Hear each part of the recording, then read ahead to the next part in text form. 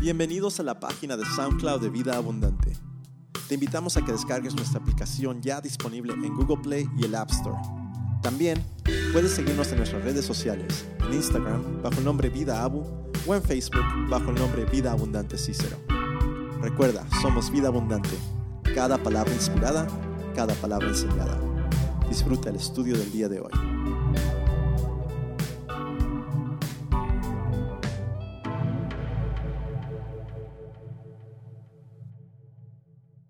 Hemos comenzado un estudio verso por verso del libro del profeta Oseas. Te invitamos a ser parte de esta jornada con nosotros. Entonces no podemos solamente escucharlo. Dios dice, se los voy a enseñar. ¿Y cómo se los voy a enseñar? En la vida de Oseas.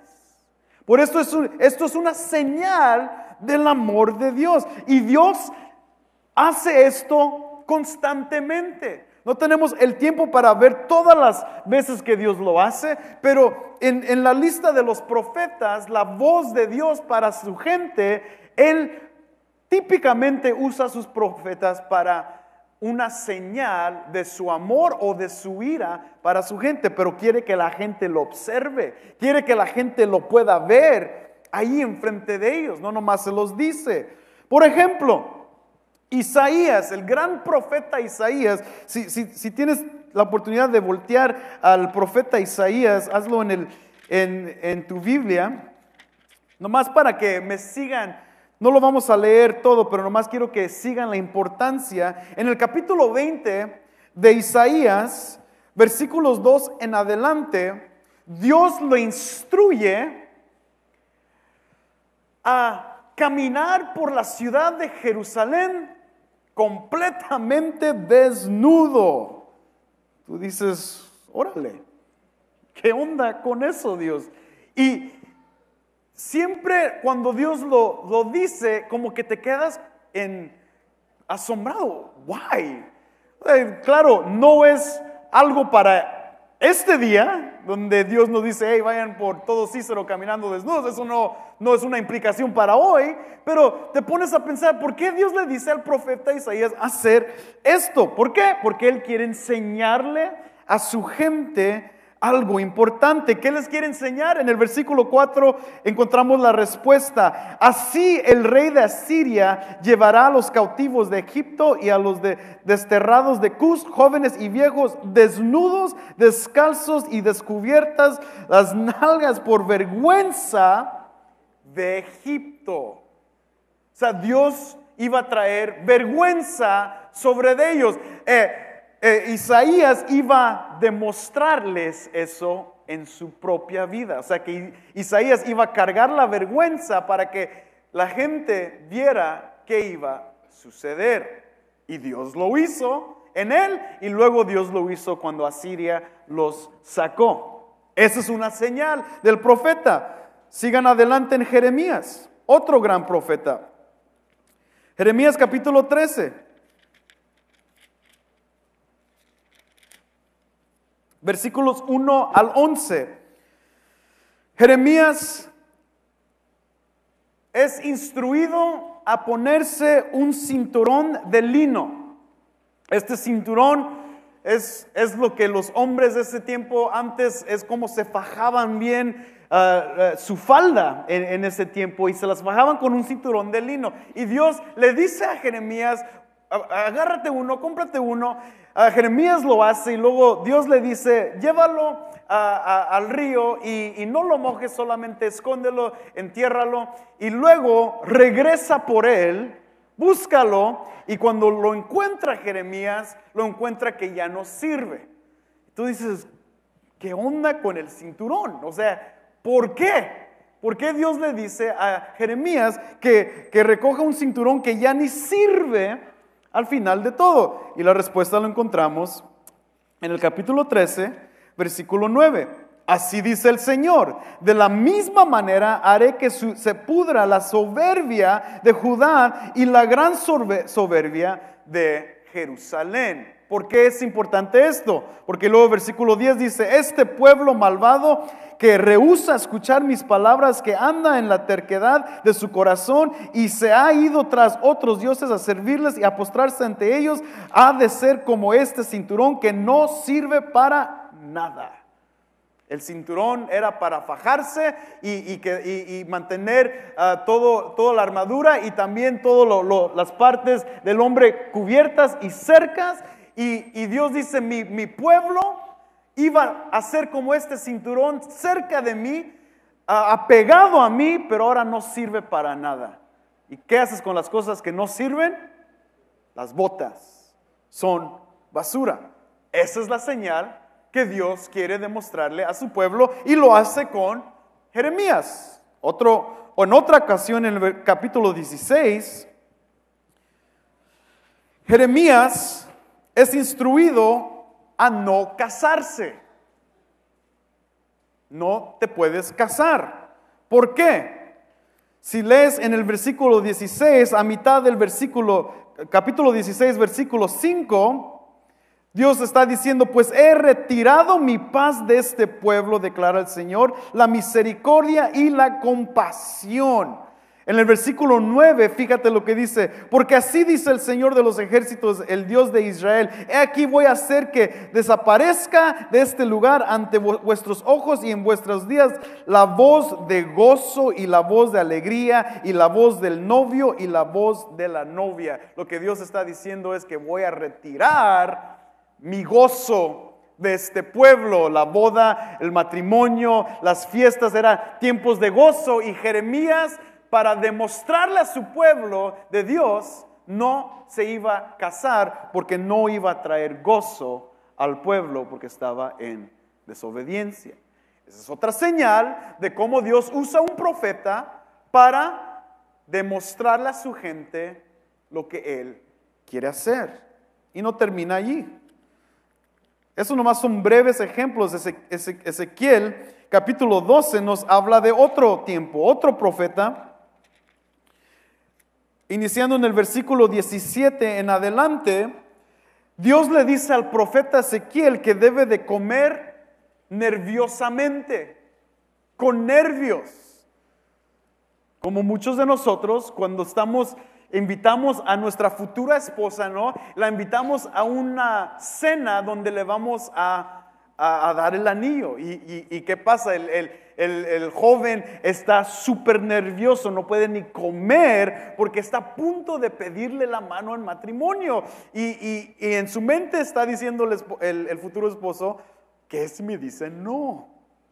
Y está temblando cuando está ahí en el Olive Garden, ¿no? Y está comiendo intentando comer su pasta y su sopa y sus panecitos largos. O sea, no los puede disfrutar porque está nervioso y temblando.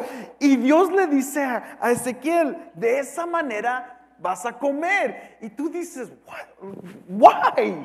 ¿Por qué? La respuesta la encontramos en el versículo, a mitad del versículo 19. Comerán su pan con angustia y beberán su agua con terror, porque su tierra será despojada de su abundancia a causa de la violencia de todos los que habitan en ella. Las ciudades habitadas serán devastadas y la tierra vendrá a ser una desolación, y sabréis que yo soy el Señor. Entonces, cuando la gente miraba que Ezequiel estaba temblando mientras estaba tratando de comer, estaban preguntándose, ¿qué onda? Y luego Dios dice, así ustedes van a comer, porque les voy a quitar su tierra y van a tener miedo. Entonces sí, ¿no? Estamos viviendo en un tiempo difícil y la gente iba a temblar cuando comían. No iban a deleitar de su comida, iban a temblar de nervios.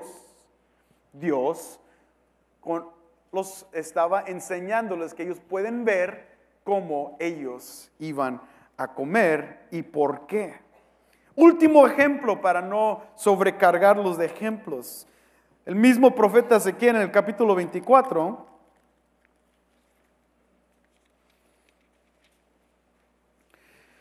En el capítulo 24, desde el versículo 15 al versículo 27, Dios le instruye que él no debe de llorar por su esposa que muere.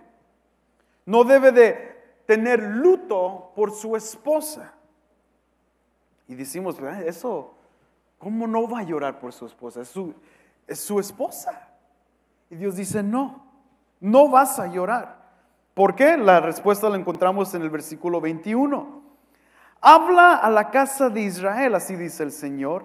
He aquí voy a profanar mi santuario, orgullo de vuestra fuerza, encanto de vuestros ojos y deleite de vuestra alma, y vuestros hijos y vuestras hijas a quienes habéis dejado detrás caerán a espada. Haréis como yo he hecho, no cubrirás vuestros bigotes ni comeráis pan de duelo. Vuestros turbantes estarán sobre vuestras cabezas y vuestro calzado en vuestros pies. No os lamentaréis ni lloréis, sino que os pudriréis en vuestras iniquidades y gimiréis unos con otros.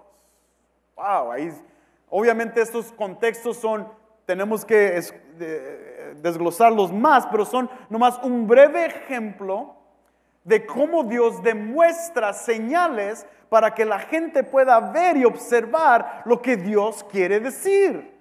En este caso, Él no va a llorar por su esposa, el pueblo de Dios no va a llorar, no va a lamentar por causa de su soberbia. Es culpa de ellos. Y esto, todo lo que está haciendo Dios es común porque a veces no lo podemos entender. Esto para nosotros es a veces como que incomprensible. ¿Cómo Dios? Y más hoy que estamos estudiando a Oseas. Otra señal dada por Dios que nosotros pensamos que a veces es loco que Dios diga, cásate con una ramera. No, that's not right, no. Y decimos, eso no está bien, pero no entendemos la lógica detrás de esto, porque Dios lo inspira y aunque nosotros creemos que es incorrecto, Dios todo lo que hace es correcto. Siempre recuerda eso. Muchos de nosotros tenemos pleitos con Dios porque pensamos que no hace las cosas bien. No, buddy, you're not God. Dios, todo lo que hace es bueno. Nosotros debemos de doblarnos a esa bondad y decir, Dios, tú estás encargado. Eso en todo aspecto de la vida. Enfermedad, muerte, dolor. Whatever God does is good. Y es difícil a veces decir eso porque gente está en dolor. Y también tenemos que tener el concepto de el efecto del pecado en el mundo, que eso no es bueno y por causa del pecado muchos de nosotros sufrimos. Pero en sí los planes de Dios siempre son buenos, aunque para nosotros digamos, that's wrong, eso no está bien. Bueno, pero Él es Dios y tú no lo eres. Y damos gracias a Dios por eso. Qué bueno que Dios es Dios y yo no soy Dios. Eso es lógico que no sería bueno si yo fuera Dios, ni que tú lo fueras. Pero Dios hace esto y Dios lo inspira y Dios le dice en el capítulo 3, versículo 1, veo otra vez a una mujer amada por otro. Ouch. Esa es la señal. Y ahorita vamos a entender por qué la señal, pero eso es lo que Dios está queriendo demostrar. Ahora, Oseas tiene que ir y tiene que amar, y esta aplicación de amor, ¿recuerdan los verbos que siempre hemos usado aquí? Jalaj es un verbo que ya lo debemos de conocer porque es un verbo de caminar. Es un imperativo de caminar, ir hacia alguien, ir hacia la esposa. Ve, anda, walk, go, action. Y luego el segundo imperativo es ama. O sea, no vas a ir y le vas a gritar, vieja, sucia, y soltarle las palabras mexicanas que sabemos soltar. Él va a ir y va a amar. Y en este amor lo que vemos es un concepto de redención. En el versículo 2 y en el versículo 3 vamos a aprender lo que es redimir, pero este amor es redimir, es redentivo para que traiga de nuevo a su esposa. Porque esto está implicando que en este tiempo él no está con su esposa. Fíjate lo que está sucediendo aquí. Dios le dice, ve y ama. Su esposa no está en casa. Su mujer no está con él. Su mujer está en la cama de otro. Hay un tiempo distante aquí. No vemos como en el capítulo 1 la historia de sus hijos, los nombres de sus hijos. No los vemos aquí porque ya ha pasado tiempo. Por eso el capítulo 3 es el resumen de todo lo que ocurrió. Eso es lo que pasó y en el estado en cual se encuentra Israel en este caso. Pero Gomer no está en casa, la mujer no está en casa y Oseas tiene que ir hacia ella. Se han separado, no están viviendo juntos. Hay fricción en el matrimonio y no están juntos.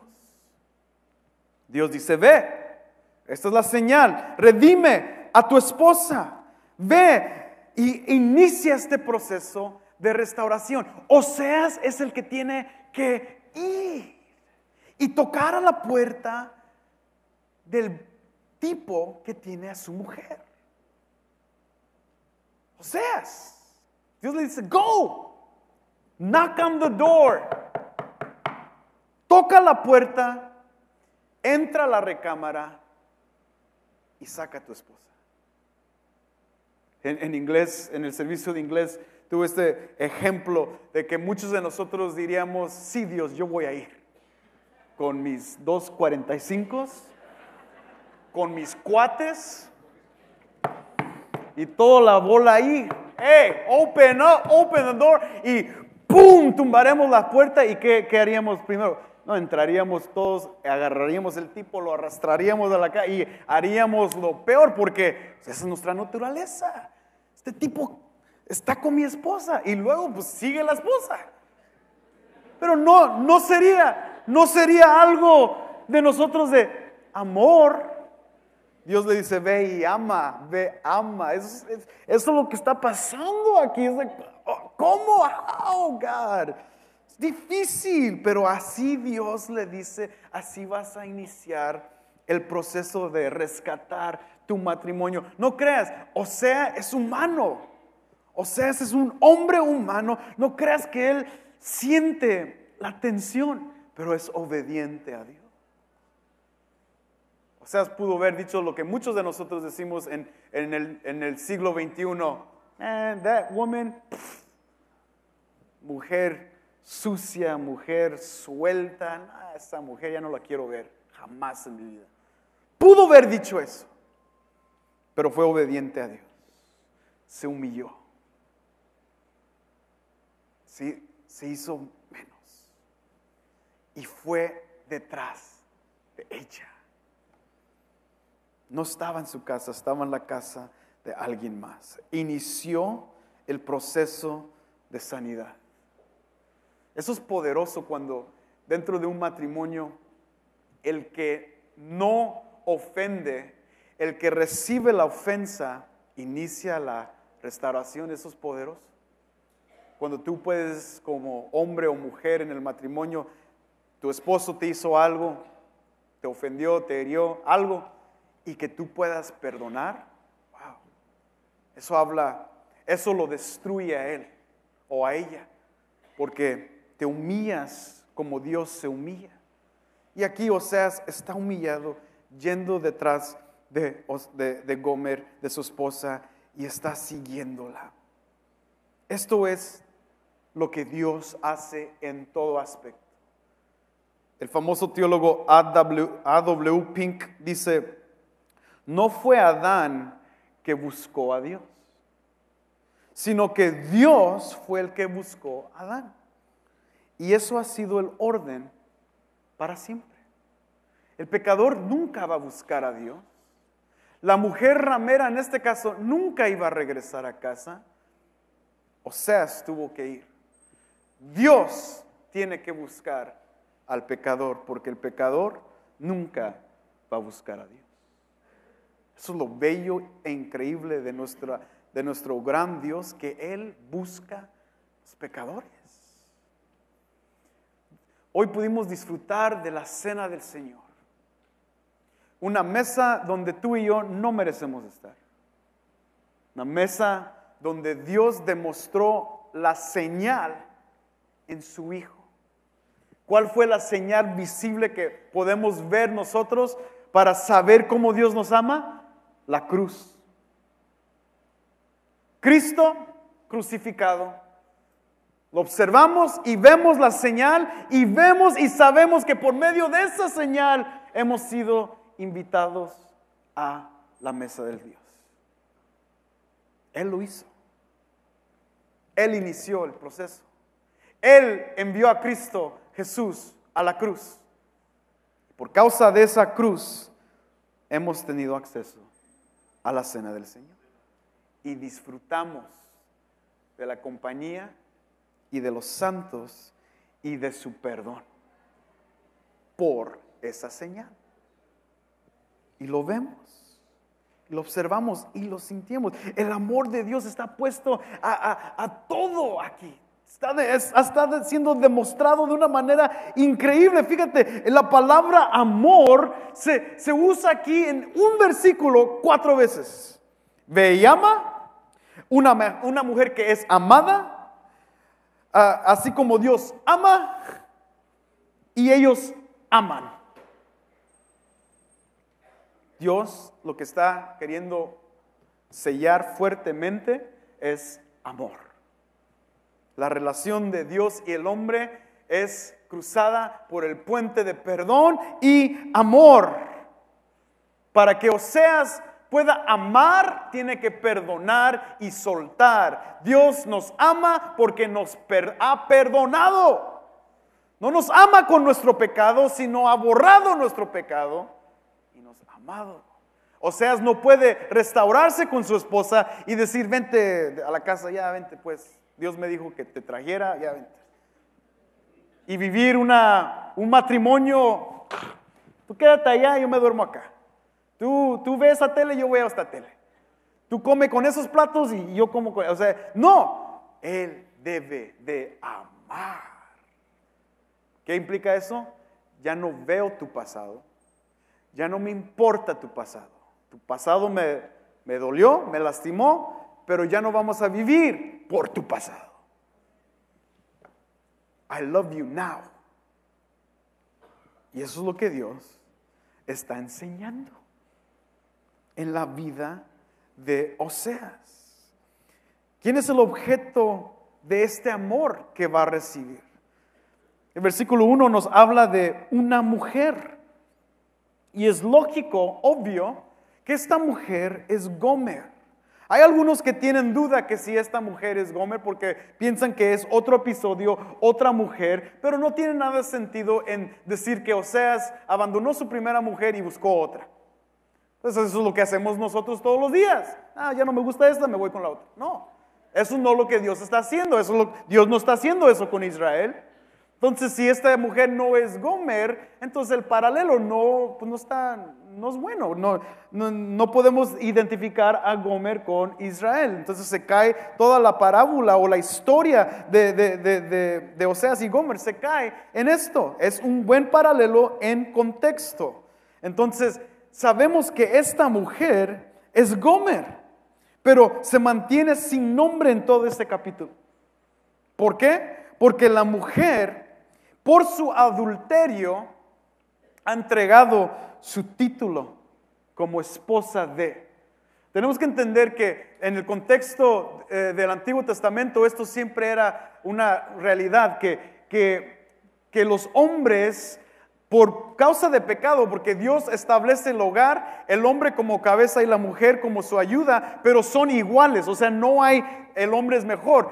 Dios lo establece el diseño desde el inicio con responsabilidades, pero el pecado entra y hace que el hombre domine sobre la mujer. Entonces, en el contexto del Antiguo Testamento, el hombre es el dueño de todo y parte de su propiedad de su esposa, cosa que Dios nunca establece, pero por pecado el hombre establece la mujer como propiedad, así como una vaca, así como sus graneros, así como cualquier otra cosa, era parte de su propiedad.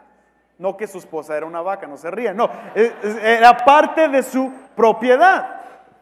Y recuerden, esto no es un diseño de Dios, esto es porque el hombre distorsiona lo que Dios diseña, pero considerada que es parte de su propiedad, Gomer ya no tiene nombre porque lo ha rendido por culpa de su infidelidad, por adulterar en contra de su marido, y por eso no tiene nombre. Así como Dios dice en el capítulo 2, esta gente no será mi gente. ¿Recuerdan eso? Uno de los hijos se llama no mi gente. Yo no seré su Dios, no será mi gente, porque han adulterado, abandonan su título. El adulterio destruye la identidad de la persona, y el adulterio era algo bien terrible en el tiempo del Antiguo Testamento. Dios aborrece el adulterio. ¿Por qué? Porque afecta y destruye ámbitos sociológicos y teológicos.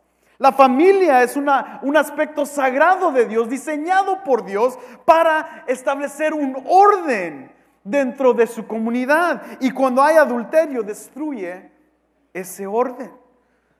La familia trae estabilidad a la economía.